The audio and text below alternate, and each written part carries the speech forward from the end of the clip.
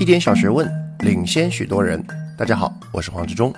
本周我们小学问的主题包是自律强心剂，内容呢是要跟大家介绍一系列如何对自我进行行为管理的观念工具。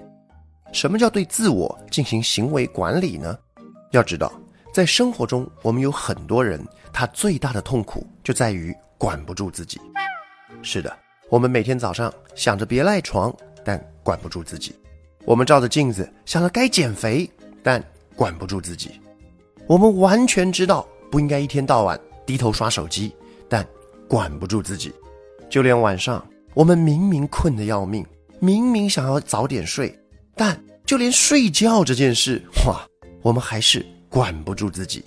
这种对于自我行为的失去控制，不但从外在影响到了我们的生活，更重要的是它从内在让我们对于自我感到了厌恶。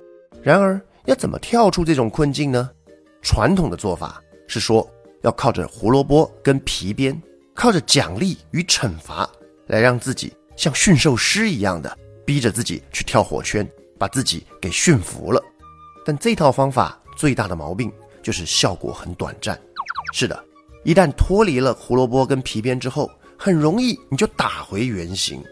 最简单的例子就是大家可以想一想，在减肥的时候，有多少人是只要一咬牙拼了命就也能在短时间内减个10几斤？可是当那股劲过去了之后，又有多少人能维持得下去？所以我们接下来的小学问要教的不是胡萝卜跟皮鞭的技巧，而是要从心理学的角度来跟大家分享有关行为管理的10个观念工具。首先我们来看一个误区，很多人想改变自己所走的模式叫做 do, have, be， 也就是 do 我想靠着做什么事， have 来得到什么东西， be 好成为什么人。举例来说，很多人去减肥，你问他你为什么要减肥呢？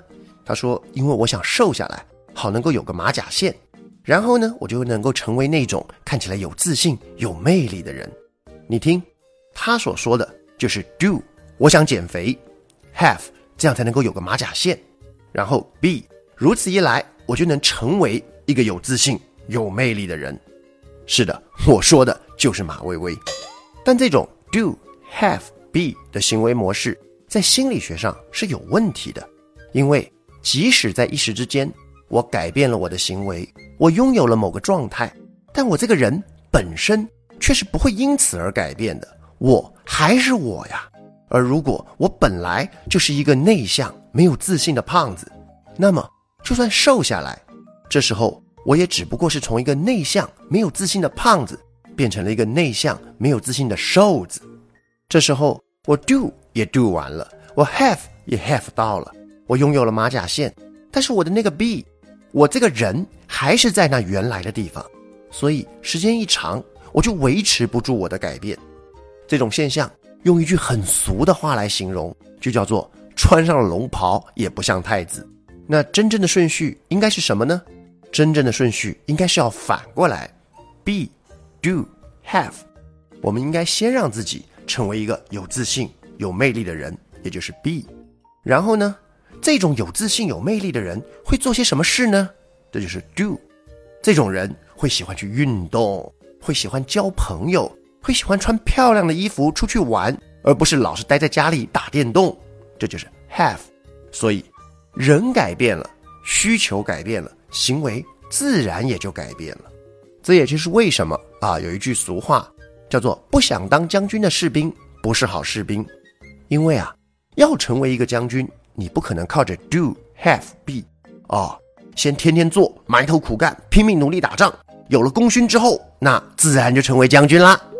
错，这种人就算变成将军，多半也是张飞那种类型的傻将军。而那种一开始就想当将军的士兵呢，他的顺序则是很自然的，就是 be, do, have。 你想这个士兵他是从一开始还是一个排长的时候，就会试着从长官的角度去思考问题，他的举手投足都是在思考过，像这种情况，如果我是我的长官，我会希望我现在主动做什么，然后他才去做这件事儿。而这也就是为什么后来马薇薇减肥可以成功的原因，因为后来她是自己先开心了，自信了，甚至从我的角度看是有点自恋了，然后呢她就会觉得像我这么漂亮的人可不能轻易浪费了，所以就主动跑到健身房去勾引男教练了。是的，而且再说回来，我们人经常会用别人的 have， 用别人拥有什么来定义那个人。就好比因为张三拥有财富，所以呢张三就是个有钱人。因为李四他的考试得到高分，所以李四就是个聪明人。但事实上，这种用你拥有的东西来定义你的方式其实是很危险的。因为你想如果你现在之所以自信，是因为你终于瘦下来了，那之后万一有一天你不小心复胖了，那么之前你因为瘦下来而得到的自信就也随之烟消云散了。所以身为一个独一无二的个体，一个人他不应该也不能够被他所拥有的事物所定义，相反的，应该是你这个人，你的 be 在定义着你所拥有的东西，你的 have。 所以呢，我们要如何对自己做好行为管理？第一步就是不要急着去问我要做什么，不是趁着一时兴起就跑去健身房报名，更不是忙着去找杨老师来帮你治疗网瘾。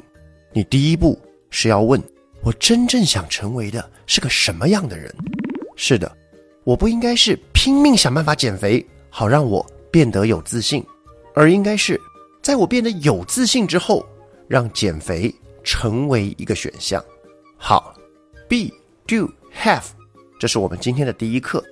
那接下来呢，我给大家出一个思考题。要知道，为了成为一个生活有规律的人，很多朋友呢选择了要发愤图强决定以后每天一定要早睡早起，但这种坚持往往没过多久就放弃了。为什么呢？问题出在哪里？将你的想法写在评论中，让我们交流一下。最后，本期的小学问，为了更好的提炼观念，我们请到的知识合伙人是健身动力学的专业研究者朱光老师。如果收听了我们的栏目后，你想更深入的了解健身动力学方面的知识，也可以收听他在喜马拉雅的课程《点燃健身动力的10堂课》。我们也希望透过这样的合作，能给大家提供更专业和系统的知识服务。